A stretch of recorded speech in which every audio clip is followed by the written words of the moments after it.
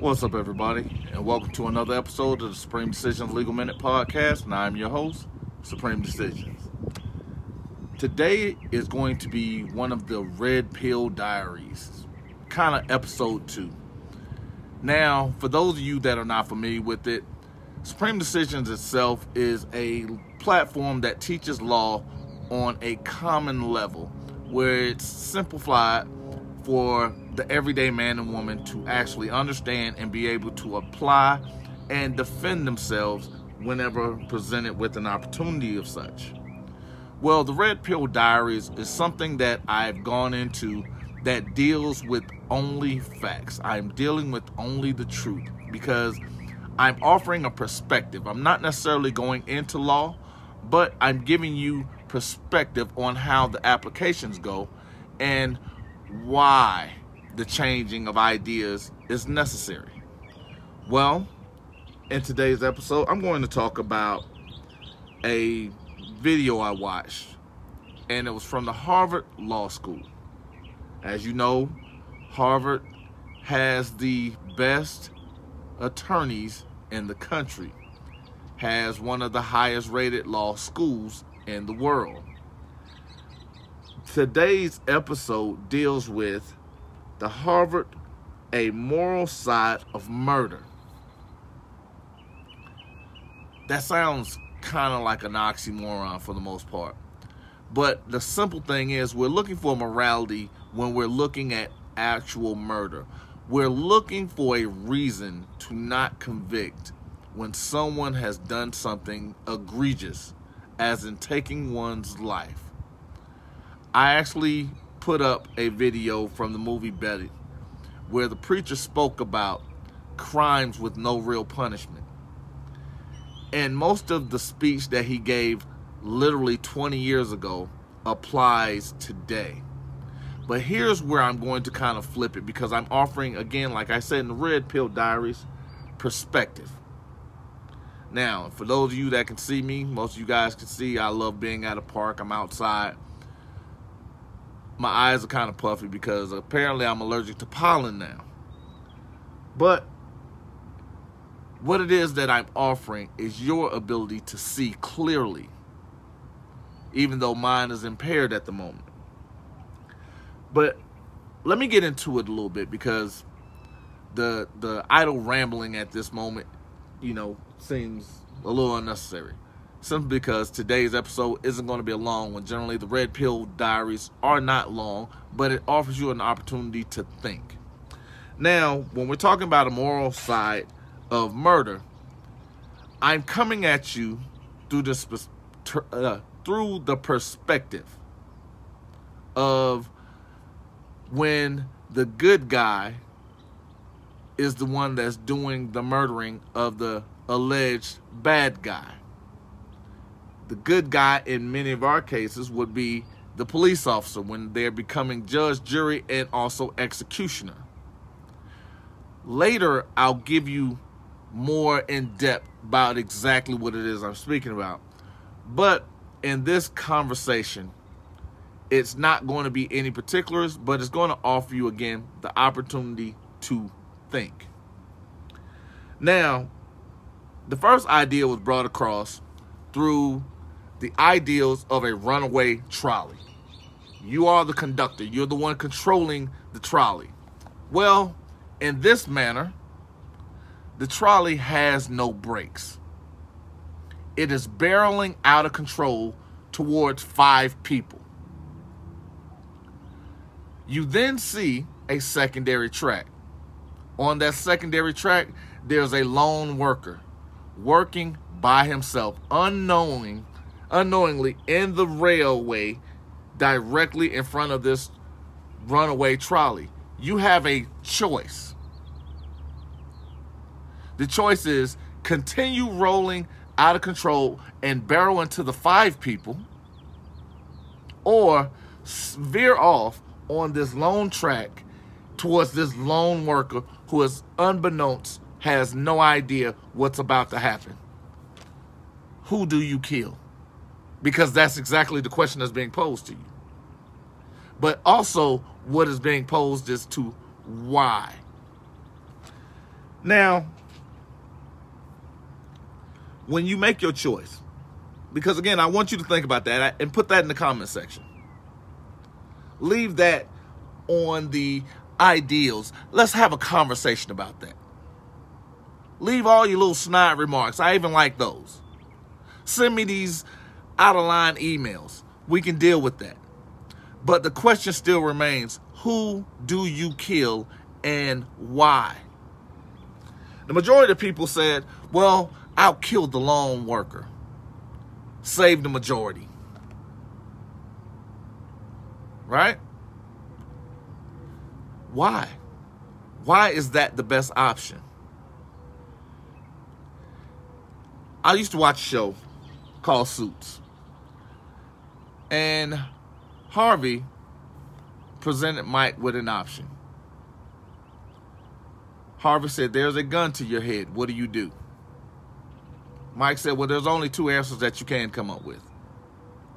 Harvey said, there's always 100. I gave you 2. You made a choice between those 2, but you forget about there are secondary, 3rd, 4th, 5th, 6th, 7th options. Just because they're unspoken does not mean you need to not go through the context of even understanding what they may be available to you. Because when you make your choice, the majority of people chose, again, to kill the one person. They felt morally, let's say, unscathed because they allowed the 5 to live. Now, the majority opinion on that is better 1 shall die, so the principle 5 will live. That's the idea. Now, you're not the conductor. The trolley's out of control. You still have the 5. You still have the 1 lone worker. But you're standing on a bridge now. There's a fat guy who's in bad health, leaning over in the same line in the eye of the trolley. Remember, in the last instance, it was okay to kill 1 person. Is it now okay to kill the fat person who's in bad health to save the majority, which would now be 6 instead of 5? Because again, the majority, it was better 1 shall die, so the 5 shall live. So is it still 1 shall die, so 6 may live?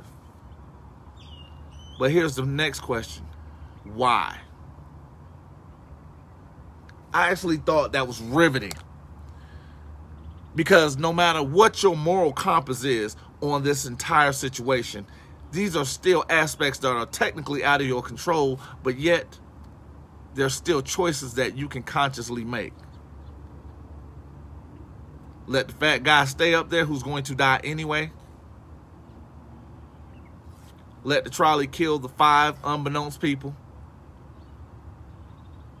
Or kill someone that's dying anyway to save all 6 people. Because again, it was morally right to kill the 1 man that was working with no clue of what was going on.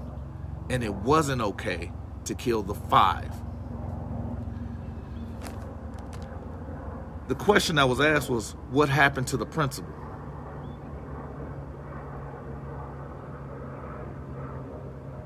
Sometimes the pause isn't even for dramatic effect, but it's an opportunity for you to actually think about what was said, because the question was, what happened to the principal? We're often asked about the right thing to do or the moral thing to do. Now, here's the thing. We've never been taught that those are separate issues. The right thing to do and the moral thing to do have nothing to do with one another. Because the right thing to do is what you feel it would be, which would allow you to sleep better at night. The moral thing to do would be the thing that encompasses you to make the move. Now, there are going to be a lot of people that disagree with that statement, and it's easy. It's cool. It's actually okay, because I'm actually well enough and secure enough to understand that I'm putting myself out there for that ridicule. I'm putting my statement out there for someone to actually go against it. And it's easy, it's cool. Don't get upset. But it allows a dialogue. Is it something that you can say that can change my moral compass? Because most of our morality comes from experience. Most of our right and wrong comes from experience. Being righted or being wronged. When you talk about the simplicities of morality, the oxymoron within that is the actual idea that you can be right. But there's an off chance that you can be wrong. Because the thing is, when you're leaving things in the ideas of right and wrong versus situationally best or better or worse, these are things that are done with expectation management. Because whether you'll say the 5 or the 1, what made it wrong? Whether you'll push the fat guy or not, which makes that right or wrong? We are often asked to consider how dangerous being a police officer is. I actually wrote that in because that wasn't part of the discussion. But I gave you guys the idea or context of when myself and my youngest son was in Dallas. We were having a conversation, and a police officer said, well, you have to consider how dangerous being a police officer is. And the 10-year-old, out of the mouths of babes, said, well, isn't being a pilot a dangerous job? Isn't being a window washer a dangerous job? And he just rambled off like 5 just jobs. But the one thing about it is there was a thought process put into becoming a police officer. There was a training process put into becoming a police officer. There was a voluntary conscious act that was put in becoming a police officer. None of those was my thought or my ideals or my injection thought of. So why do I now have to consider the dangerousness of it? It didn't just become dangerous. It was dangerous when you decided to apply. It was dangerous when you decided to put on the uniform. It's dangerous every day that you step out. Because I love Dustin Poirier. Because everybody loves to do karma. Oh, well, the karma's going to get you. Karma's going to get you. But you also forget that you reap what you sow. And Dustin Poirier, one of the things he put, karma is a mirror. Karma's not a bitch. Karma's a mirror. Because it's a reflection of what you're doing. It's a reflection of your actions. Now, does that mean you're always going to have something good happen if you're doing good? No. Because you're always going to have some sort of challenge. But it's your perspective on how you see the good or bad. Because every bad offers you an opportunity for better. If you don't have that opportunity, are you getting better? But what made it bad is your perception. These are the things that I'm teaching today. Because when you're thinking about, do I save this guy or do I save that guy? What makes one's life more valuable than the next? What makes more meaning in one's life versus the next? Because that's what we have going on right now. And we have the Karen situation. They're policing by feeling. They're doing things that allows the idea of what security is to dictate what goes on with them. Because when you have a thought, because I even talked about this, you have an idea of someone being perceived as dangerous. I even spoke about, if you weaponize my skin, how can I ever be unarmed? If I don't participate in my own deprivation, why am I the problem? If I'm not doing things that allow me to be free, how is it that I can make your job easier? Because here's the thing. Kwan Green, he was labeled as a hero who prevented the shooting inside the La Victoria restaurant in San Jose. The San Jose Police Department opened fire on this young man after he had disarmed a gunman. He did not fit the description that the police was given of the gunman. He did not have a weapon at the time he was murdered. But what happened was the police lied in their reports, which, I often speak about because, one, they're using stock language. They can't tell the truth. Two, they can't articulate because they're using stock language and because they're not hiring intelligent people that can't articulate. Jordan V. Prince, for those who don't understand the things that I'm saying. But when they're saying or inferring things, we're expected to then accept their behavior, no matter what it is. We have to make the morality of their actions good. Because the person that they're dealing with had to have been a bad person. The decision they made had to have been the right one. Because if we actually have to look at the situation as itself, we have to go through the totality of circumstances ourselves. If we have to look at it and say this person is wrong for what they did, we're moralizing murder. We're saying that this world is better without Kwan Green, the person who saved several people from a gunman inside a restaurant who was just sitting down eating. We're saying that this police officer's judgment cannot be questioned simply because he's on the spectrum of good or she's on the spectrum of good. But what made them good? What made their actions moral? What made a decision to shoot someone that is unarmed a good decision? Why did we moralize murder? Jamel Roberson.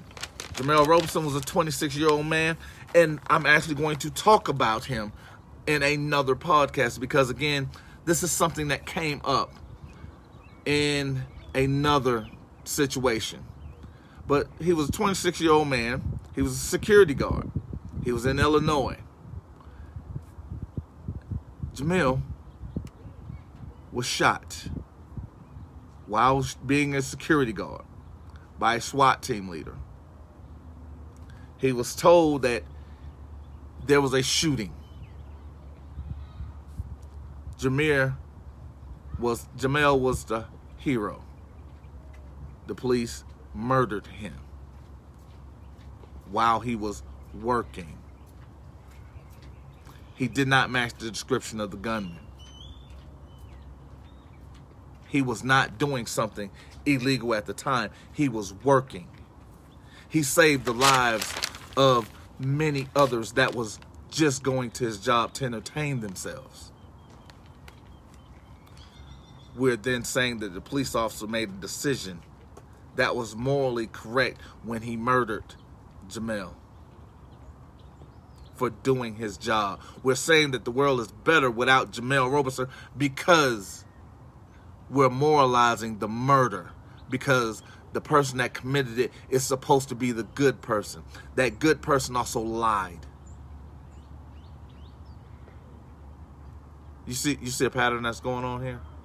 So whenever I'm telling you to go and get the police report, go and get the warrant application, go get the scene report.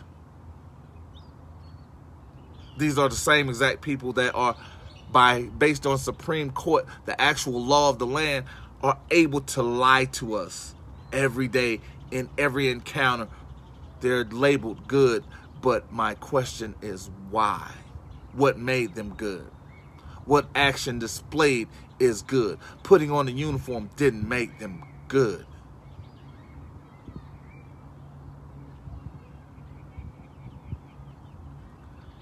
But we're moralizing murder.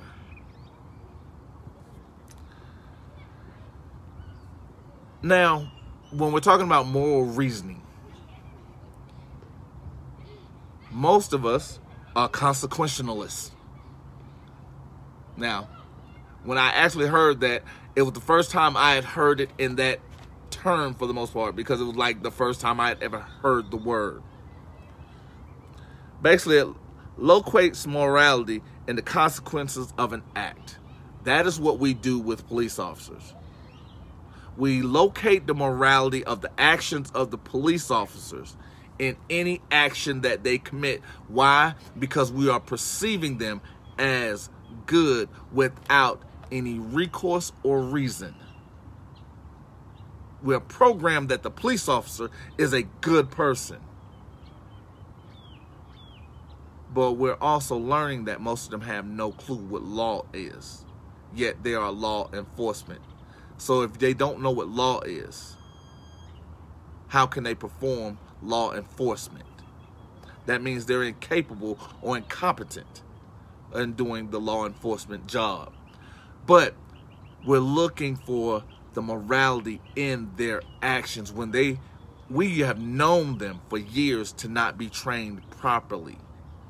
We look at them escalating situations when they're supposed to be professionals. We had a young man that was by the name of, Kevin Dingle, Officer Kevin Dingle. And again, I constantly bring Kevin Dingle up because he went viral on TikTok basing off why. Why? But then he answered his own question by saying, I turn on the TV every day and I see officers doing this. I see officers doing that. But you don't see officers correcting behavior. You don't see crimes with real punishment. You don't see consequences for one's actions. But we want the citizens that they're supposed to be beholden to be at a higher standard than those that are trustees of the public, that are working towards the benefit of the public, the ones that volunteer to work towards the benefit of the public. We don't want that. So when we're questioning their actions, we're the bad guy. In many of our protests, most people have no idea the number of people that actually died in the George Floyd process. Many people don't know the number of people that died in the Ahmaud Arbery protest because the government refers to this as casualties of war. Casualties of war, because the exercising the Constitutional Act is an exercise of war. It's an action of war. Now, when you hear me speak about law, you often hear me talk about it in the terms of chess. Chess is built for strategy. Strategy is to be implemented on a battlefield. That's where the expectation management comes in at, because I am implementing a strategy to go into battle because it is looked at as an act of war.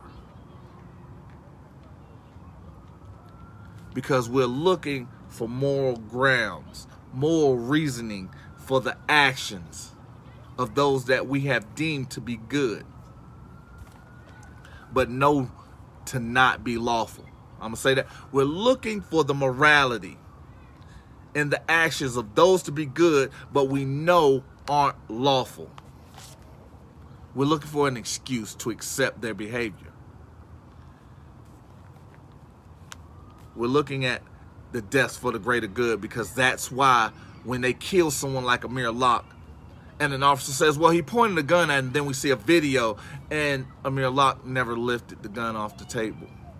But they also forget to tell you that they weren't even there for Amir Locke. They forget to tell you that Amir Locke was a college student. They forget to tell you he was an honor student. They forget to tell you he was working. They forget to tell you he's taking care of his family. They forget all of that.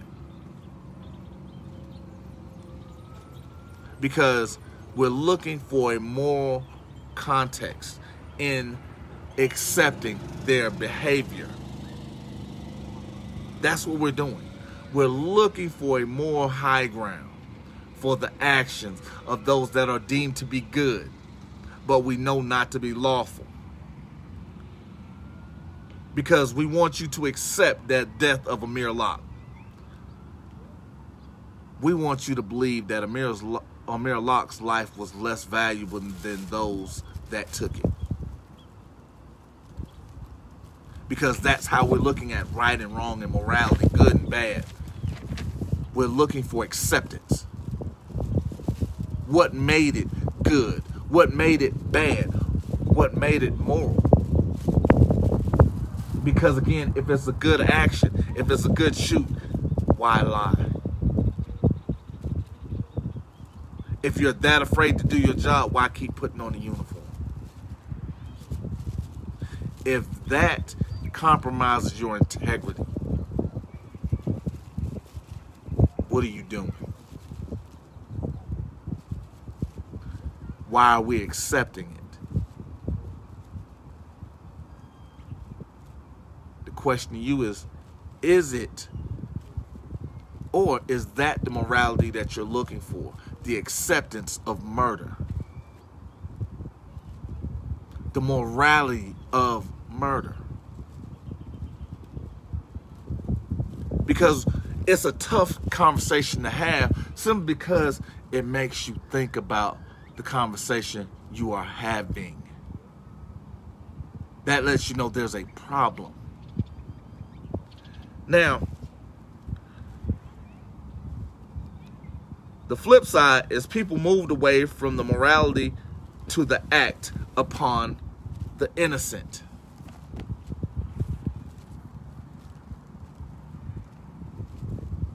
Quan Green, innocent. Jamel Roberson, innocent. Amir Locke, innocent. Did the morality shift because they were innocent? Or because the person that committed the murder wasn't charged? The person that committed the murder lied. The person that committed the murder, and keep in mind, these are different people that committed the exact same acts in the exact same orders, and it was accepted as moral. Is that moral? Because it now sounds purposeful.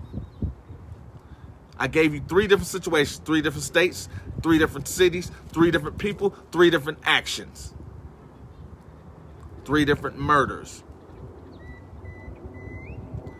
3 different times to accept the morality of murder. There was no uproar.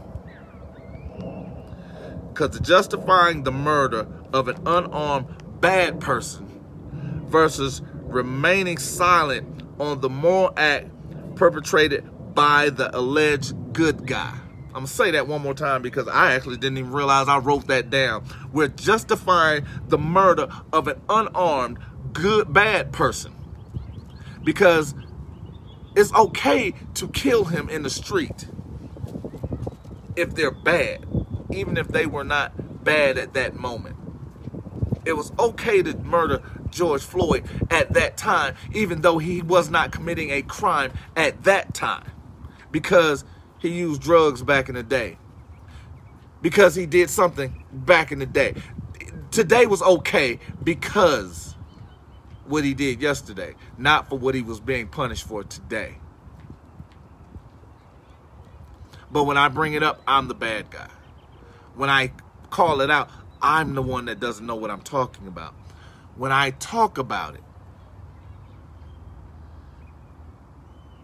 we forget that there was a purpose behind it. Because we're looking for the morality in the murder. Because it was perpetrated by an alleged good guy. Categorical. Morality based on duty and rights.